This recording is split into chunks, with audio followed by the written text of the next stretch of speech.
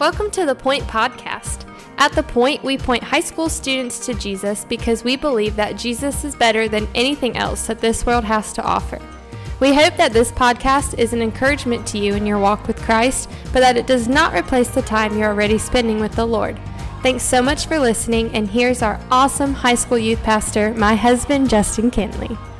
So we've kind of gotten into a rhythm on the podcast of whatever passage of scripture we're in, we actually read that passage over the podcast, and I've loved that. But you get to places like today, and it's just impossible for me to do that. We don't have enough time because really the next section of scripture is Acts chapter 13, verses 13 through 41.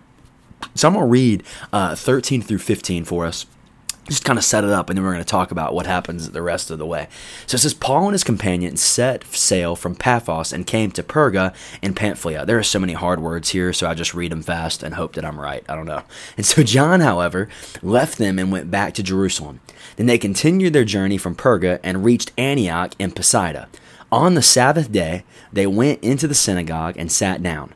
After the reading of the law and prophets, the leaders of the synagogue sent word to them saying, "Brothers, if you have any message of encouragement for the people, you can speak." So this is pretty cool here. They're in a synagogue where the law and the prophets are being read, and the men basically, they give Paul and his companions a chance to speak and give a chance to preach. And what we're going to see is, man, Paul does not turn down opportunities to share the gospel, which I love. So here's what's incredible. We're about to see in verses 16 through 41. And man, I really hope that you read this on your own and just read through it, because what's so cool about it is this really is Paul's first sermon. And what's amazing is, remember, Paul originally saw what was a Jewish man who knew the scriptures like the back of his hand, right? And he was denouncing who Christ was, because Jesus was saying that he was fully God, fully man. He was saying that he's the Messiah, and Saul would have been in the camp saying that this was blasphemy, and he would be saying that this was wrong. But yet here we are seeing through discipleship, because it's been a while since Saul has been converted to Paul. It's been a while since the Damascus Road at this point. We flip a few pages and it's there, but if you pay attention to other chapters in the Bible where it says that someone stayed there for a year or someone stayed there for a couple months, I mean, this is not like Paul was saved in chapter 8 and then 2 days later he's preaching the sermon. But no, he's been discipled. The apostles are teaching him.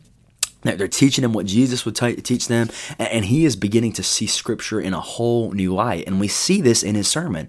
But because literally, he starts all the way back in the land of Egypt in verse 17.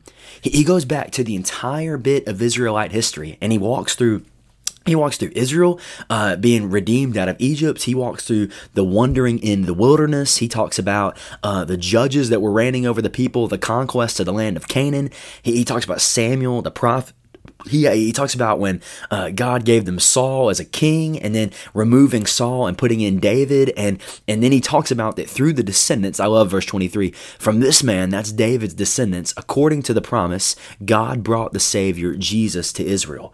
And so what's amazing is Paul here is preaching, and he's saying, hey guys, the law and the prophets that you were just reading, that has been fulfilled in Jesus Christ. That what the church is doing right now is not separated from the Old Testament. We are the continuation and the fulfillment of it through the death, burial, and resurrection of Christ. And this boils down to what he says in verses 32 through 34. I love this.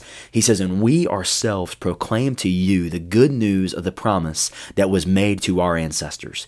God has fulfilled this for us, their children, by raising up Jesus, as it is written in the second Psalm, 'You are my son, and today I have become your father.'" And listen to what he says in verse 38 through 39. He says, "Therefore, let it be known to you, brothers, that through this man's forgiveness of sins is being proclaimed to you, and everyone who believes in him is justified from everything that you could not be justified from through the law of Moses." What an awesome verse to these Jews, man. He's saying everything that you couldn't be justified from that was in the law of Moses, where you couldn't measure up, you couldn't live up to the law, you couldn't live up to the standard that God's word has set. Paul is saying here, through him, everyone who believes in him is justified of everything that you could not be justified from through the law of Moses. So there's really two things from Paul's sermon that I think we can't ignore, that we need to take away. And honestly, this sermon is very similar, if we're being honest, to Acts chapter 2's sermon with Peter at Pentecost. Maybe the only difference is Peter is very deliberate in saying that you nailed him to the cross. Paul is not that aggressive here in this sermon, even though he talks about Jesus dying for our sins and all of these things like that. But the two things that I think that I have to notice here is the connection that Paul makes between the Old and the New Testament. That there's not this disconnect, that the Old Testament, from the law and the prophets, from the time of Israel in Exodus to the wandering in the wilderness, to the conquest of the land of Canaan, to King David, all of that is pointing us towards and getting us moving towards Jesus the Messiah that God is going to send. And so there's not a disconnect between the Old and New Testament. The New Testament, and in specific, Jesus is the fulfillment of everything that God had begun in the Old Testament. So that's huge for a guy like Paul to say this, because 4 or 5 years ago, he would not have said that. He would have said that Jesus was a heretic, that Jesus was claiming to be something that he was not, but yet Paul has changed his theology on this point, and he realizes that Jesus really is the fulfillment of everything the Old Testament talked about. So that's huge. And then the second thing is, man, I've just received so much encouragement and so much peace as a preacher for myself reading the book of Acts. And I think you, as a constant witness in your school and in your jobs and in your families, you can receive a ton of encouragement in this too. And that's simply this, is the message of the gospel is so simple. I mean, it's so simple. I mean, I think about what Paul is saying here. He's like, guys, look, the law and the prophets were all leading up to this. Then Jesus comes. He dies on a tree, right? They took him down from the tree. They put him in a tomb. And then verse 30, but God raised him from the dead. And now because God raised his son from the dead, we have forgiveness of sins. I mean, this sermon here that's recorded is not... It's really not this crazy message. Like, it's really not, well, it's a crazy, awesome message, but it's really not this crazy, in detailed, insane exposition of the theology of God and the doctrine of God and all this stuff. Paul is so simple. The prophets talked about this. The law talked about this. Jesus came. He died. He was buried. He rose again on the third day. And in him we have forgiveness and redemption of sins. So students, that's our message. Our message is the same as Paul. Our message is the same. Our hope is the same as the hope that Paul had. And it's in the hope of a crucified and risen Christ. The message of the gospel is so simple. And that encourages me so much as I preach. And I hope it encourages you as you share the gospel with your friends, that we have the message that Jesus died for our sins and he rose again on the third day, so that any of our sins, if we would believe in him, will be forgiven. And that is awesome news that we learn here in Acts chapter 13.